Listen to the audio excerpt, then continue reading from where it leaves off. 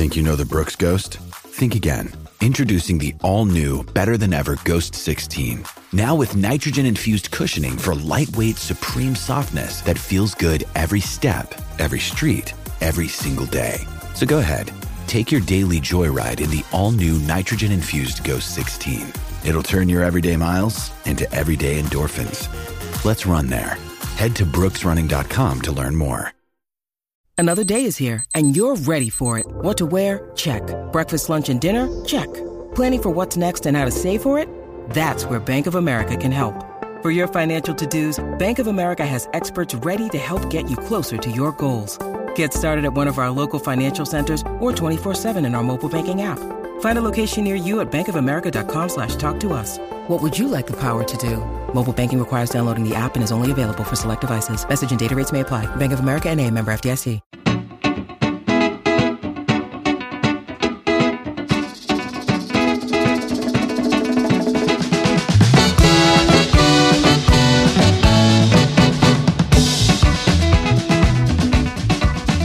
Hey, welcome to this week's edition of the Terry's Talking Podcast. I'm David Campbell, sports manager at Cleveland.com, joined as every week by Terry Pluto, award-winning columnist for the Plain Dealer and Cleveland.com.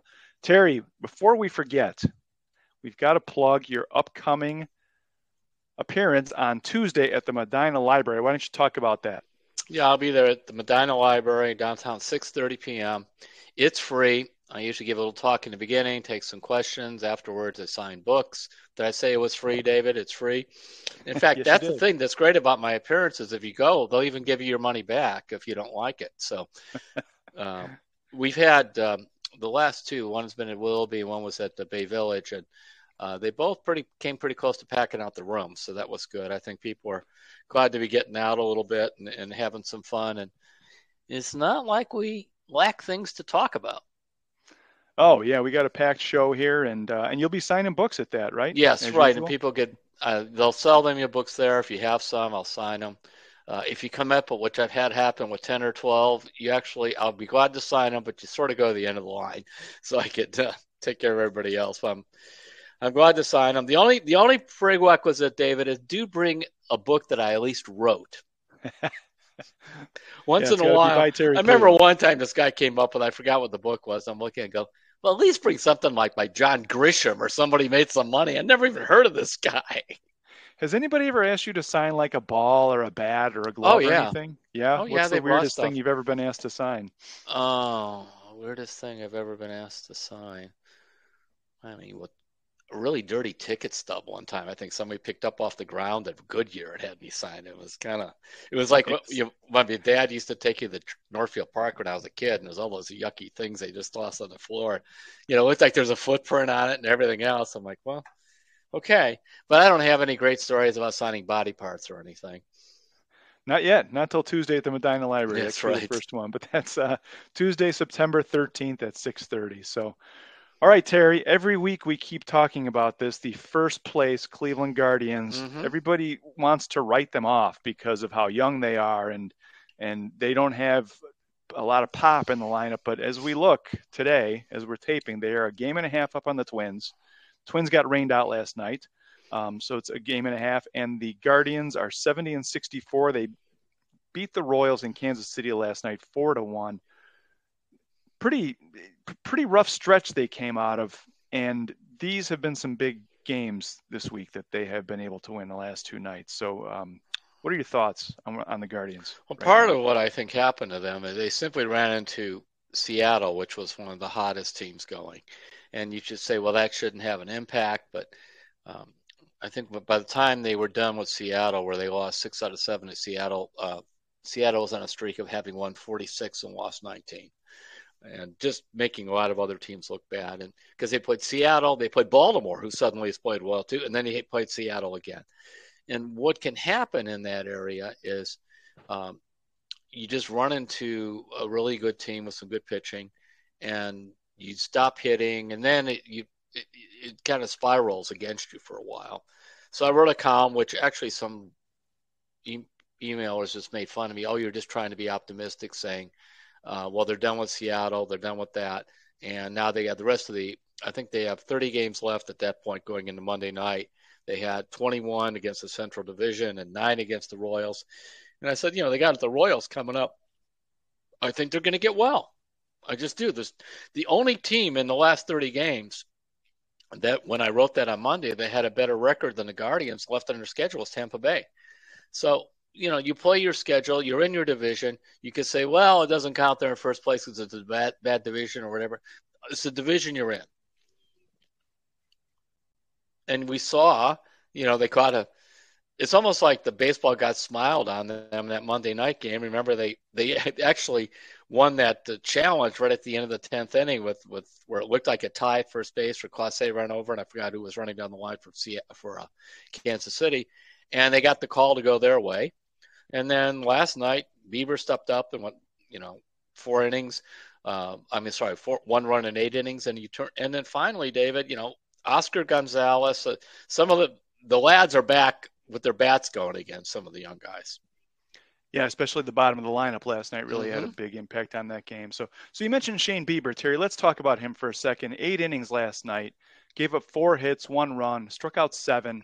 And it wasn't just an important night for him and the Guardians because of what him in the standings, but also personally for him. There were some milestones that he set last night. He's the 6th Cleveland pitcher to reach 800 strikeouts by the age of 27 or younger. And the other guys on that list are Sam McDowell, Bob Feller, CC Sabathia, Trevor Bauer, and Louis Tiant. That's a pretty good list right there. Yeah, it's read that list again. Let's see how many Hall of Famers there are. Yeah, so Sam McDowell, no. Bob Feller, yes, CC Sabathia, gonna be Trevor Bauer, no, and Louis Tiant. I believe Tiant's in. So anyway, that's 3. And yeah, and let me give you this too before we go on here. By the way, other than Bauer, Bauer's the asterisk there.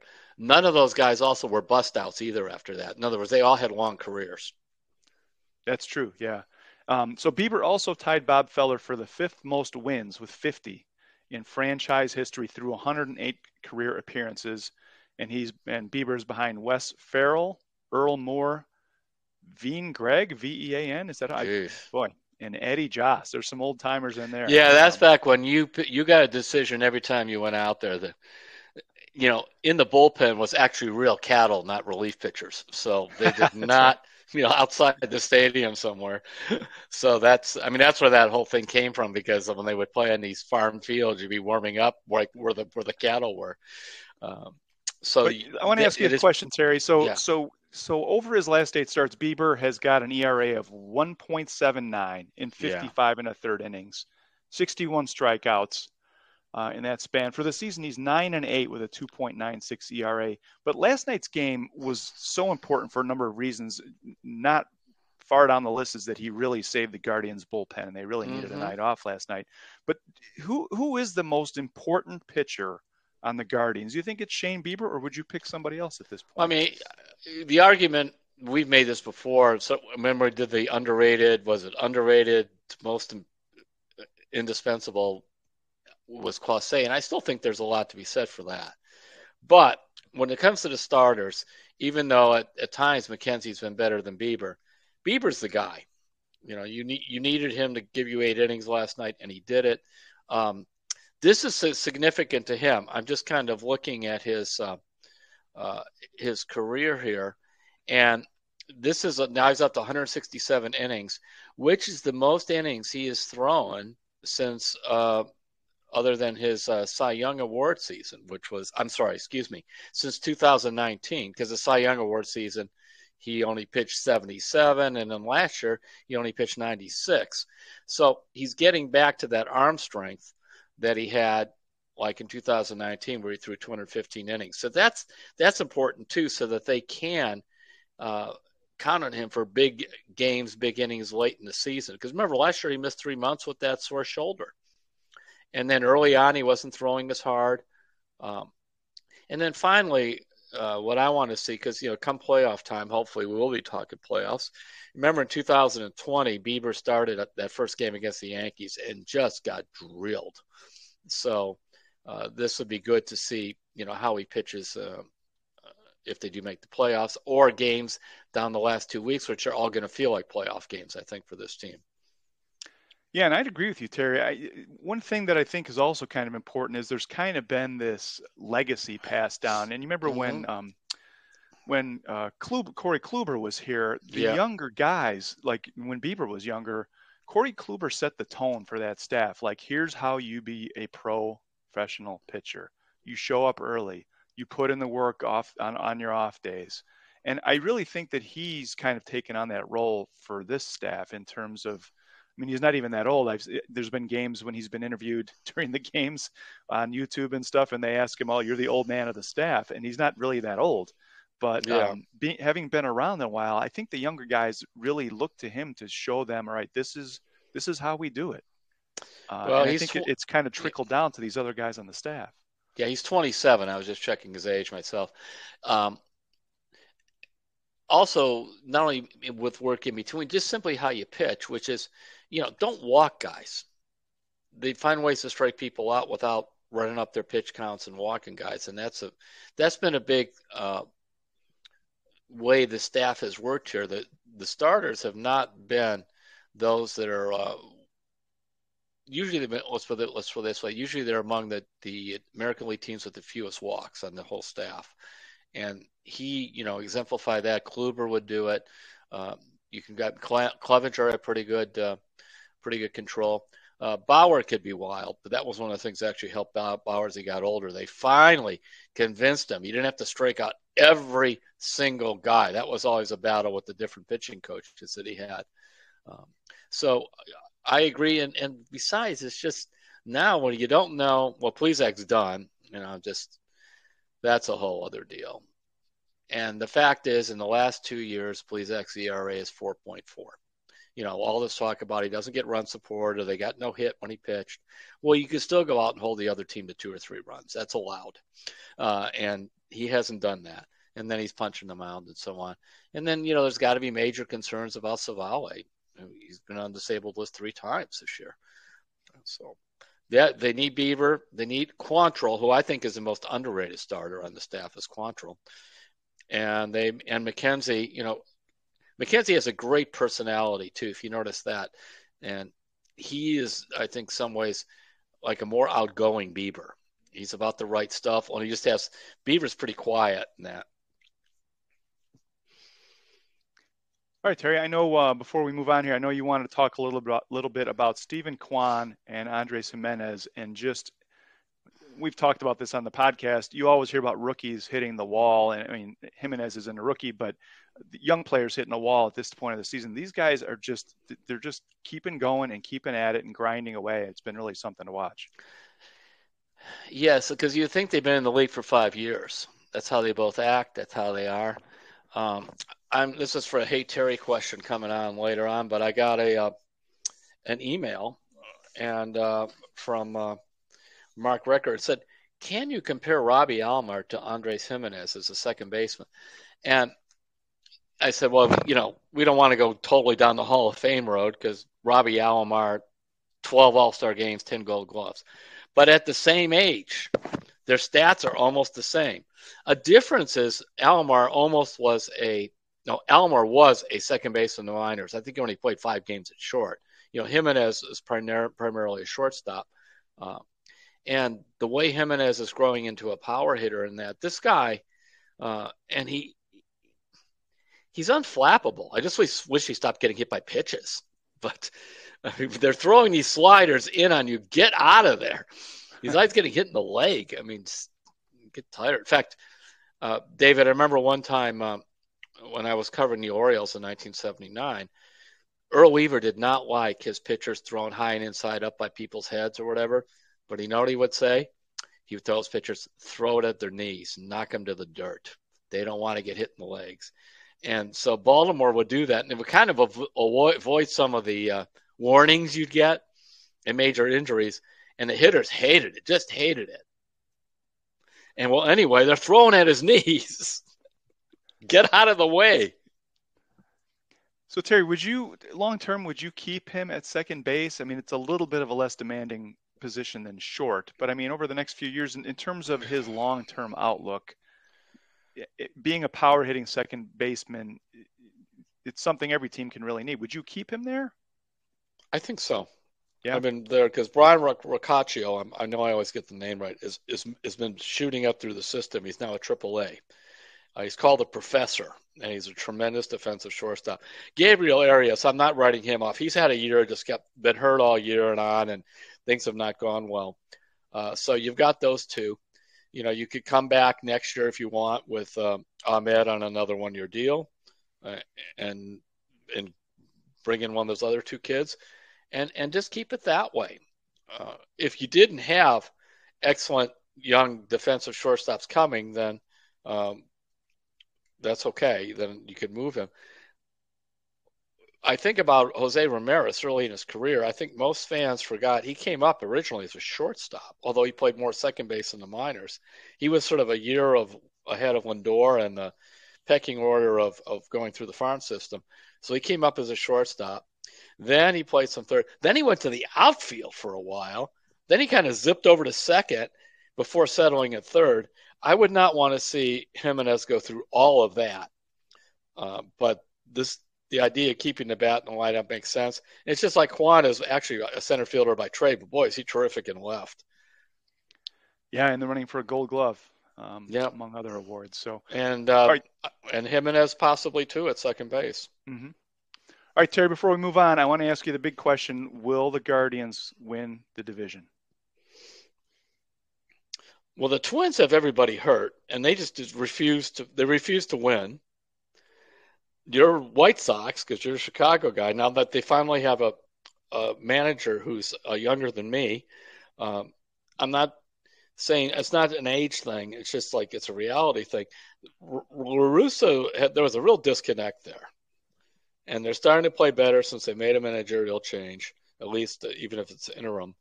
But it sounds like La Russa's having somewhat heart issues and things like that. That was some of the stuff. So, and I think he's 70-something. 76. So that's the thing. They have the most talent, the White Sox do. But you know what? Why not? I like Cleveland's schedule. They're facing the teams that they need to beat. Go beat them. They're not intimidating. I'm not intimidated by the White Sox or the Twins or the Royals, whatever. And Terry, you mentioned a lot of big games coming up against teams that they need to beat. There's 8 games coming up in the next 2 weeks against the Twins. 8. There's 3 this weekend at Target Field from Friday to Sunday. And then next weekend, which I believe is 16, 17, 18, it's actually a wraparound series at Progressive Field against the Twins. There's 1 game Friday, doubleheader Saturday the 17th, single game Sunday, single game Monday. So there's 5 games, and we're going to know a lot about the division when that is over. So a lot of interesting baseball coming up. The one thing that's a shame, David, is if they would I wish they had more starters ready, Major League ready right now. They don't. They moved up Logan T. Allen to AAA, and he had blown through A and AA. Last time I looked the other day, his ERA is 6.2.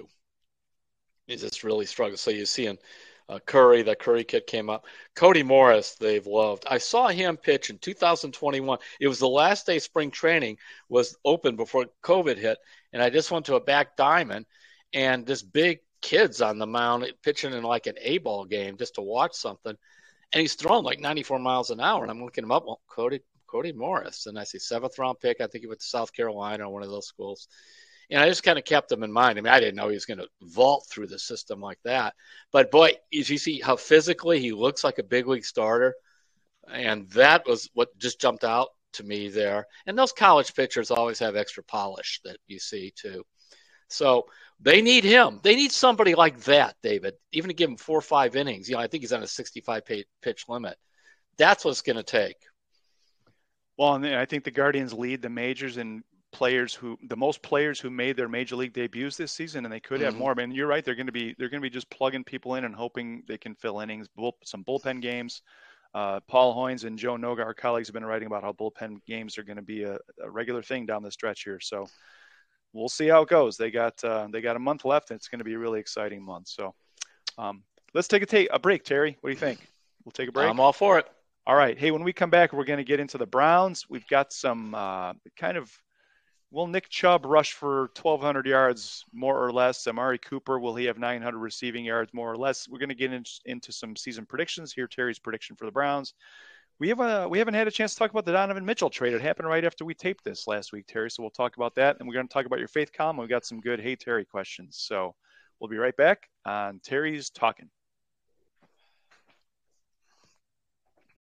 When you need mealtime inspiration, it's worth shopping Kroger, where you'll find over 30,000 mouth-watering choices that excite your inner foodie. And no matter what tasty choice you make, you'll enjoy our everyday low prices, plus extra ways to save, like digital coupons worth over $600 each week. You can also save up to $1 off per gallon at the pump with fuel points. More savings and more inspiring flavors make shopping Kroger worth it every time. Kroger, fresh for everyone. Fuel restrictions apply. Mother's Day is around the corner. Find the perfect gift for the mom in your life with a stunning piece of jewelry from Blue Nile. From timeless pearls to dazzling gemstones, Blue Nile has something she'll adore. Need it fast? Most items can ship overnight. Plus, enjoy guaranteed free shipping and returns. Don't miss our special Mother's Day deals. Save big on the season's most beautiful trends. For a limited time, get up to 50% off by going to BlueNile.com. That's BlueNile.com.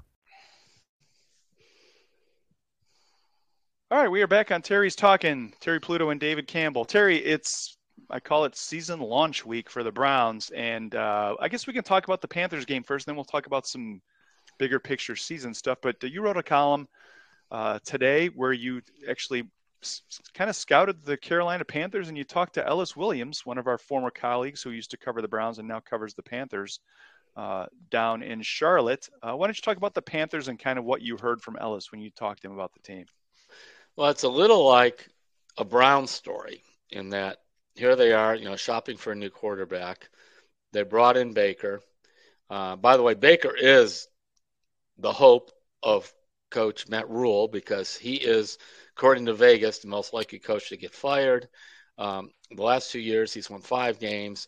Make it even worse for Rule, they ended up by losing 12 of their last 14 games a year ago with Sam Darnold.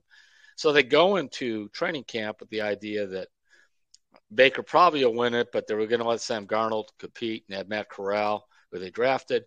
Darnold, high ankle sprain. Corral hurts his foot, surgery. They're both of these guys. Corral's out for the year. Darnold's out for months. And so they got Matt Rule has Baker, and he has P.J. Walker. And that's it. Play ball. Against Myles Garrett and Jadeveon Clowney. And a rookie left tackle.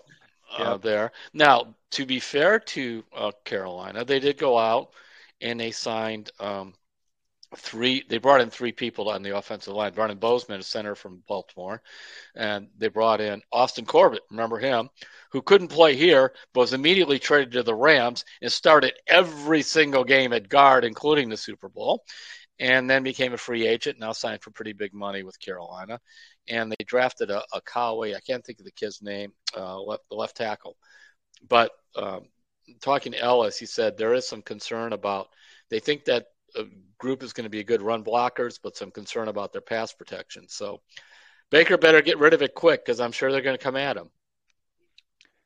Yeah, it's going to be an interesting game. And like you said, if he gets hurt, boy, the whole game changes.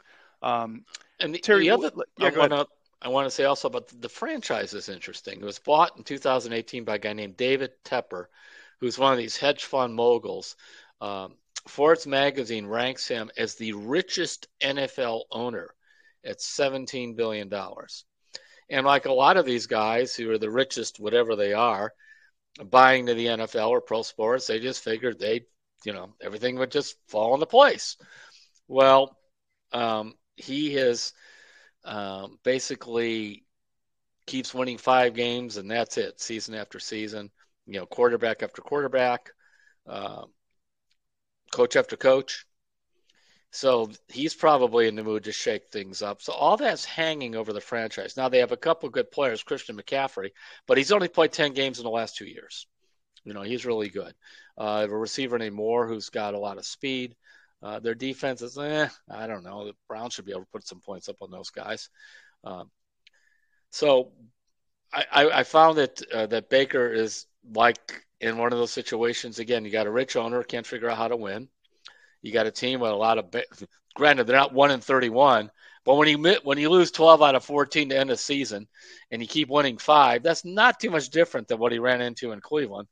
And you got a coach on the hot seat, because you remember that when he came in here, that was Hugh Jackson. So now it's Matt Rule. By the way, they brought in former Browns coaches to help the situation. You got Chris Tabor as the special teams coach, and Steve Wilkes is doing defensive backs. Jim Campen is the offensive line coach. Al Holcomb, who was here, he's a linebacker coach.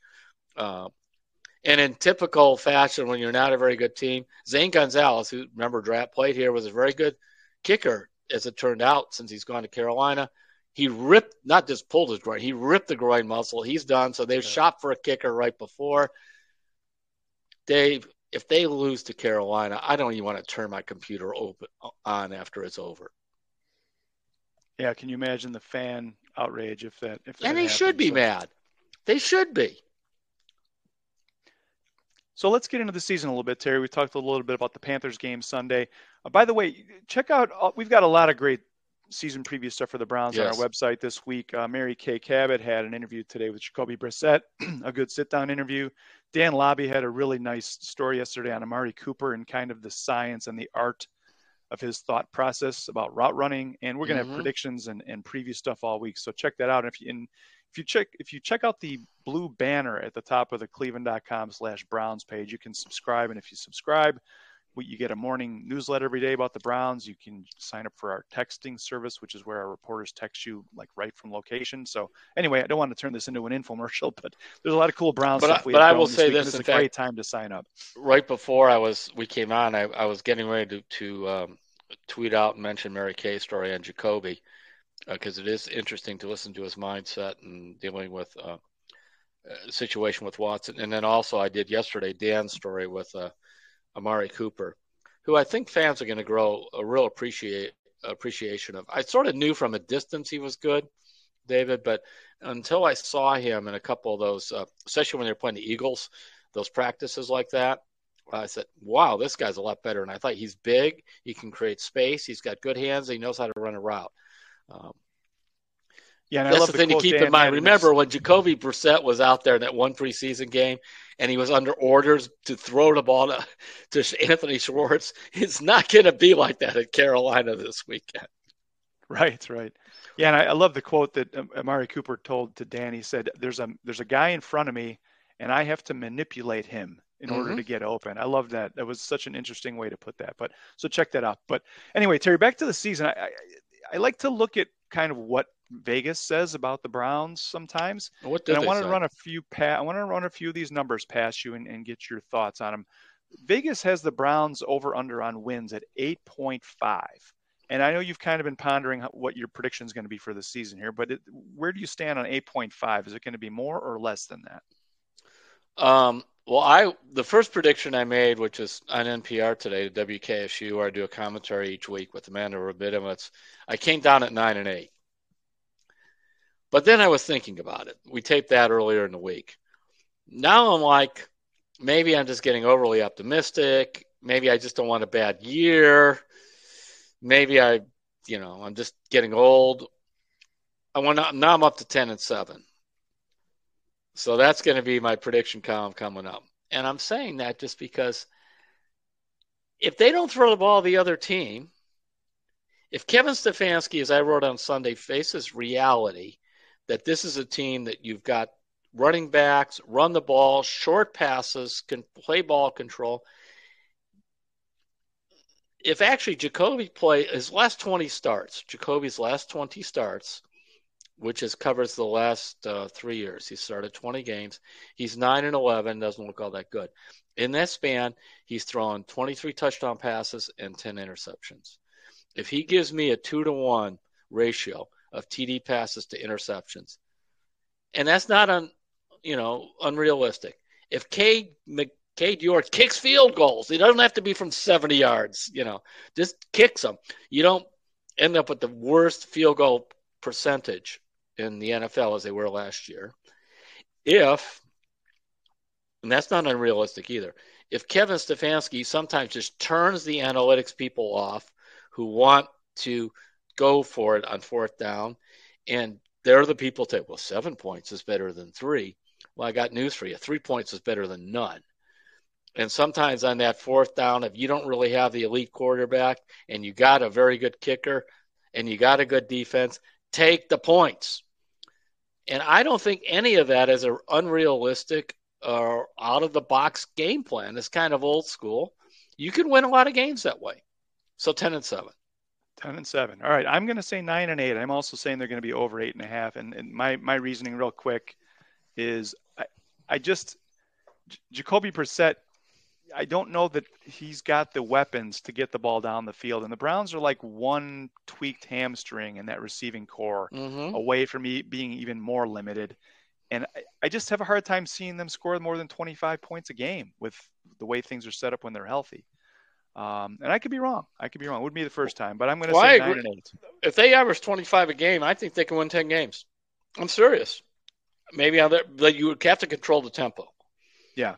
In a lot of ways, it's kind of like what I've always felt about basketball games is oftentimes those games are a battle over who's going to control the tempo, especially if you have a team that plays a certain way. The Cavaliers proved it last year. J.B. Bickerstaff, surprised everybody by going 44-38, not only with the big lineup, he controlled the tempo. It was slower games, more defense, that kind of stuff. Well, do that version with the Browns. And David, Mr. Tight End coach, is he ever going to make the tight ends look good? Because as far as I've seen, his first 2 years here, is his idea of throwing a tight end was a 6-yard pass to Austin Hooper. And now you've got David Njoku signed for a big contract, and he's ready to turn it loose. And you've written about this, Terry, that they realize they need to throw the ball more and be more downfield with it in the offseason. And maybe that's how you get it downfield instead of the outside receivers. You create these mismatches. Flank out Kareem Hunt. Put him on some poor linebacker. A lot of stuff you can do. David, I don't know. How do you feel about the defense? I think they're going to be good. I really do. Lance Reisland, who breaks down film for us, is really concerned about the interior defensive line, but I think they can find a way to compensate for that. This is a passing league. Teams are not going to be running the ball as much as they used to. So, all right, let's move on, Terry. So one of the next things I want to ask you, the Vegas number says Nick Chubb, will he be over 1,200 yards rushing or under 1,200 yards rushing? That's an interesting number. I'll go with over because you got 17 games.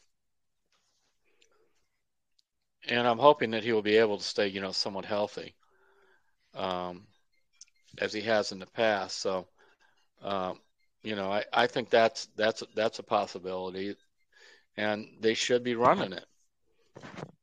And I guess the question is how much will they split carries with Kareem Hunt? That might be the thing that.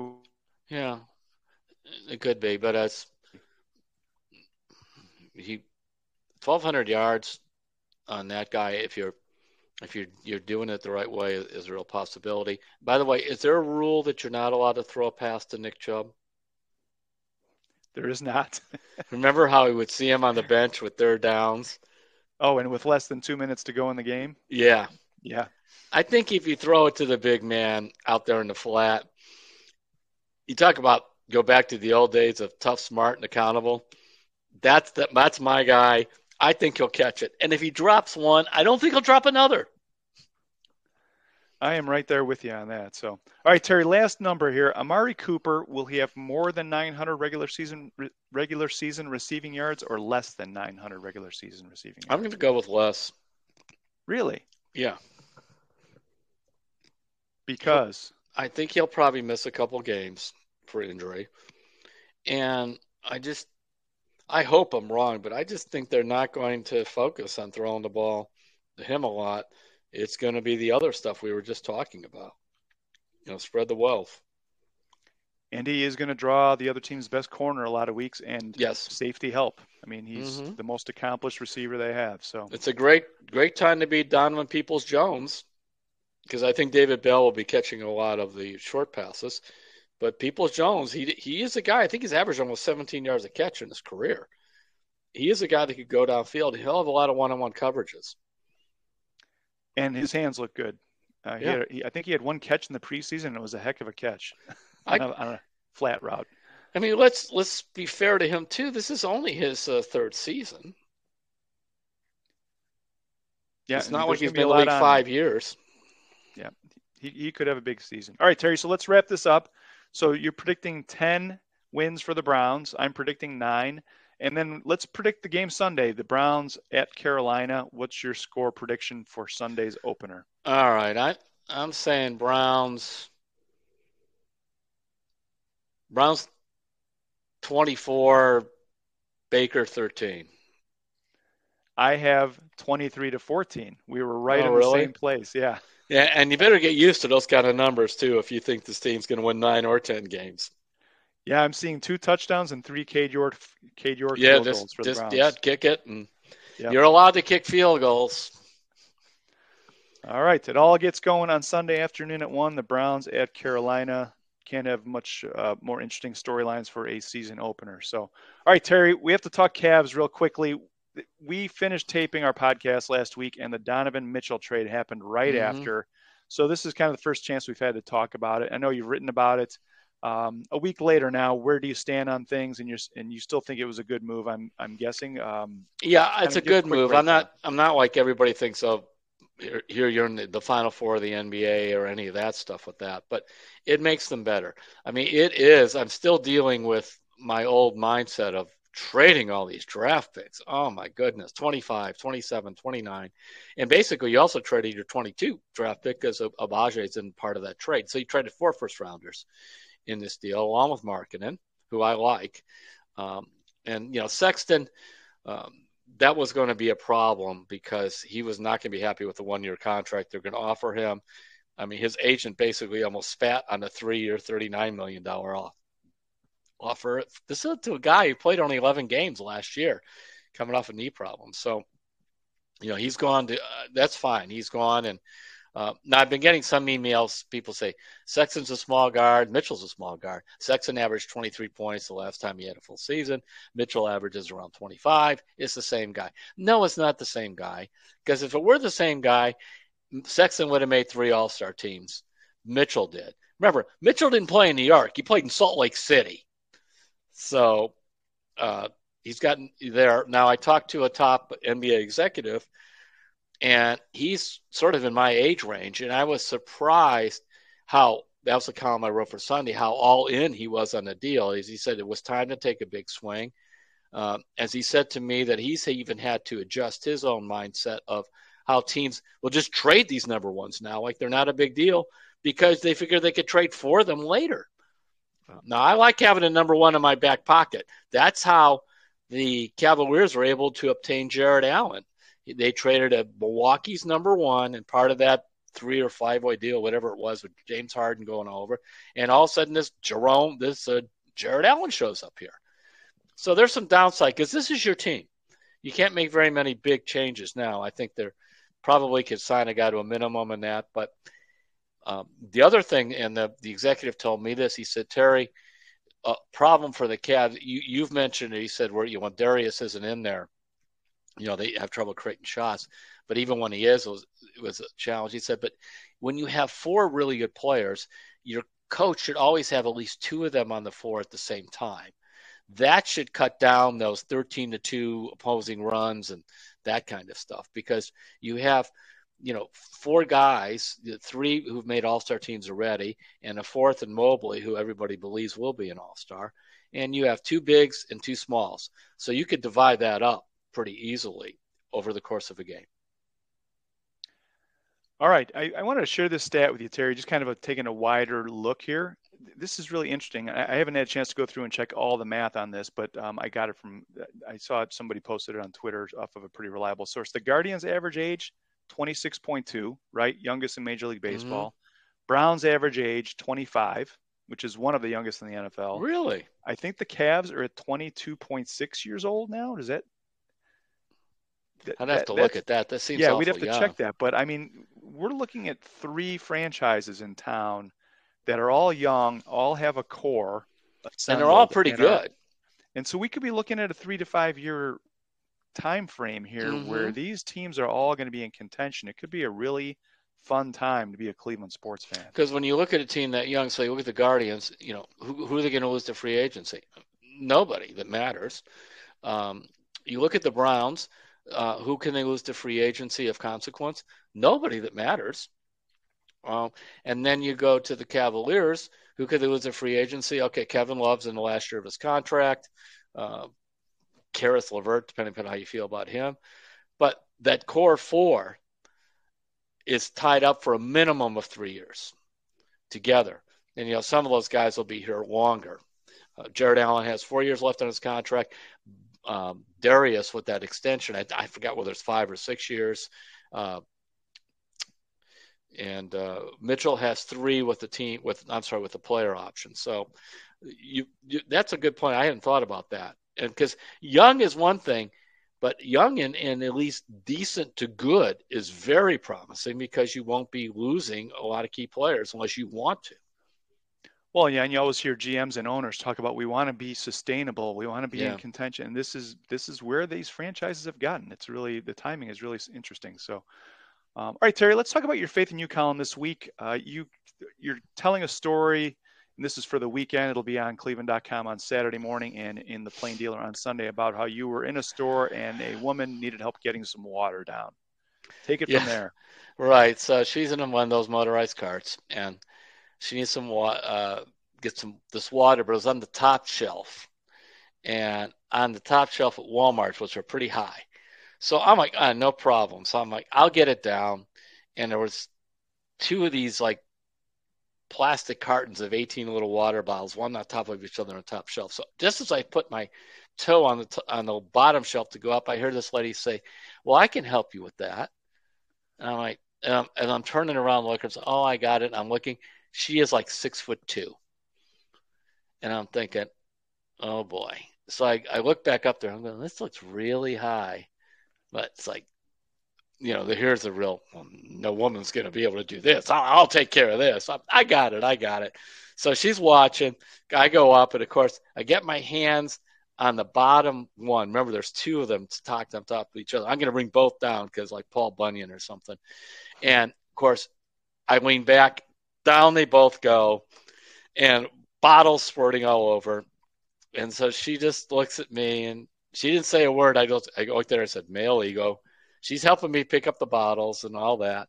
So now both of those things are wrecked on top of it. And so she just quietly goes and brings another one down, gives it to the lady, smiles, and leaves. I'm sure she has a great story to tell, but this had to do with, and it's an interesting concept that goes deeper, especially as we get older, that accepting help, putting our ego aside and accepting help. And I think a lot of us have a hard time doing that. And also, when you're watching somebody like me make a total fool of myself, doing it with grace, it could have been so easy for her to laugh. I mean, she was smiling, don't get me wrong, but, I told you so, I knew I got to, she did none of that. So I realized she was about 40 years younger and about 5 times more mature. Yeah, one of I was just reading the column earlier today to get it ready for the weekend, and one of the lines that I thought was really important in there, Terry, and this is your point that you made, is that a lot of times you think when you don't let somebody help, you think, well, I'm saving them from having to do this, when actually they enjoy helping people, and the way you phrased it was, by turning her down, I didn't allow her the joy of helping someone else because I wanted to do it. And I never really thought about that. Like, people like helping each other, and you're depriving them of that moment of joy when you don't accept the help. And I never really thought of it that way. There's a really good book called I think it's the 5 love languages. It's either the 4 or 5. But anyway, Gary Chapman's the guy. But one of them, love languages that people have for one another, is giving. People who like to give gifts. And that. So, and giving doesn't necessarily have to be, okay, here's a brand new coat. It could be just like there, get the water down at the top shelf for this lady in a motorized cart. And or she wanted to kind of bring us 2 together. She was going to take it off, hand it to me. I don't know. She probably had a much better plan than I did. And we both would have enjoyed on it, but I was going to make my point, and I certainly did. All right. Again, you can catch that this weekend. Another excellent Terry Faith in You column. So Give it a read. So, all right, we got a couple of Hey Terry questions. Terry, we're running short on time, but let's see if we can get to these. This one is from Jerry R. Baker, and he says, "Hey Terry, first-time listener, long-time reader of Terry. The podcast from last week was great. I was particularly interested in the last point made during the Guardians segment about the TV coverage. It's quite ironic, the comment about fans in the Cleveland broadcast area cannot watch the Guardians on the MLB package. Here I am, a lifelong Tribe Guardians fan in Cincinnati, and I see every game. I buy the MLB Extra Innings package. I do agree with your comments about YouTube, Apple TV, and Peacock. I don't get those." He says he also wanted to mention about the outstanding job the Guardians front office has done. It rings very true. I live in Cincinnati, so I'm familiar with the Reds. I hang out in a sports bar adjacent to the ballpark in Cincinnati, and believe me, fans are suffering down here with the Reds. Oh. Their ownership and front office are awful. Cleveland should be grateful with the way the Guardians are run. And again, that's from Jerry R. Baker. Thanks for writing, Jerry. And the Reds could be bad for a while, too. That's the other thing that they've always been able to do is stay away from those 95 to 100 loss teams. Yeah, it's impressive the way they've been able to. I mean, how many losing seasons has Terry Francona had? Well, if they have a winning season this year, so it's 10 years here, it'll be the one losing season. Yep. And if they make the playoffs, there'll be 6 postseasons and it'll be 1 World Series. That is some run for a middle market to small market team. So, all right, Terry, this one is from Chris in Denver, Colorado. He says, "Hey, Terry, entering the final month of the Guardians' inaugural season, how would you assess current fan sentiment over the team's name change? With Jose driving in runs, Tito steering the ship, Hammy calling the games, you and Hoynesy writing about the team, and a September race for the Central Division, so much about this season of change has felt familiar and exciting. Also, are you seeing any Guardians nicknames rising above the rest?" So he's talking like G-Men or the Guards or I don't know, anything. Well, I guess there's 2 parts to that question. So has this season felt the same to you? And what have you been hearing from fans? And also, I still get now they're kind of like a smart aleck remark after a story about email about how they like what the team's doing or something. You know, it's sort of getting tossed in there with and the Dolans are cheap even though they're winning. You know so that's where it's moved to. Now, had the team been having a red season, you'd be hearing about that a lot more. I really believe that. And secondly, in terms of, I forgot the second part because I'm old. Oh, the nicknames. Have you seen any interesting nicknames that you've liked for instead of Guardians? No. Like for shortening that, different approaches to Guardians. Hamilton, Tom Hamilton saying the Guards a lot. You know, that seems to be kind of where it's going. I tried the G-Men, but it didn't really do a lot for me. One guy keeps writing me, wants me to call them the Patrol, but Patrol. I Cleveland Patrol. I don't. Guards. Oh, because patrol. Of the Guardians, like standing on the bridge there and standing on guard, patrolling. All right. Yeah, the G's, because it's like Toronto, they call them the J's. Rays. So you don't have a favorite. You're just going to stick with Guardians most of the time. Yeah. All right. Thanks for that letter, Chris. And this is the last one. It's from Paul Janchevsky. Paul, I hope I pronounced your last name right. He says, "Hey, Terry, I'm doing something I never thought I would do. I'm severing ties with the Browns. I've been a fan for life, a season ticket holder since 1999. I've lived through all the ups and downs, the screwed up draft picks. I never thought I'd see anything as horrendous as what Art Modell did. Well, the Haslams and the current staff have almost equaled this mistake. They mortgaged the future by handing a huge contract to a guy whose moral compass points directly at his crotch." Wow. They knew it, and they still did it. And you've written a lot about this already, Terry. Yeah. But he says, 2 years ago, a Steeler said, "The Browns is the Browns." We knew he was right then because as fans, we've lived with this kind of crap for years. How funny it still rings so true. You've broken my heart again for the last time. Again, that's from Paul. He has season tickets. He says he's traveled to games from Lima, Toledo, Columbus, and Indiana, but he won't spend another cent until it gets its moral compass together. Have you seen a lot of this kind of fan sentiment, Terry, this offseason? Yes, I have, but I also, in the past, we've seen quite a bit too, but I don't know how that'll translate long term. But this fractured a franchise, and they could stay. The Browns could say, well, they still have, I believe, a waiting list for season tickets and all this stuff. But this has really hurt. This is a different one. That's why I always keep saying this is an ownership decision. Because when you're bringing in a player that you know is coming in with that kind of baggage, and you know in this environment for good reason. There's going to be a lot of outrage. This is on you. This is on the Haslam family. And so that is why people are upset. We'll see how it plays out long term. But I'm not surprised that that's actually even mild compared to some of the emails I have received. But also, you don't hear these people, for the most part, saying, other than people telling me I was holier than thou and too harsh on Watson, that kind of thing. But the rest, when I keep saying my real criticism is the Browns. There was the Browns' decision to bring this in. We'll see how it plays out over time. Yeah, I mean, as we have football for real starting on Sunday, that's going to be one of the narratives of the whole season, is just to see if the fans start to come back if they win, and how they feel toward the end of the year. So really, I mean, they've sold all the tickets already, David. They're sold out. I mean, they announced a sellout for that preseason game where there are like 20,000 people there. So because they're sold out. Yep. All right, Terry. I think we can wrap this up, right? I'm all set. All right. I just wanted to give another quick plug to Terry's appearance on Tuesday, which is September 13th. He's going to be at the Medina Library at 6:30. Bring some books for him to sign that he's written. Bring an old ticket stub or an old gym sock. He'll sign anything, right?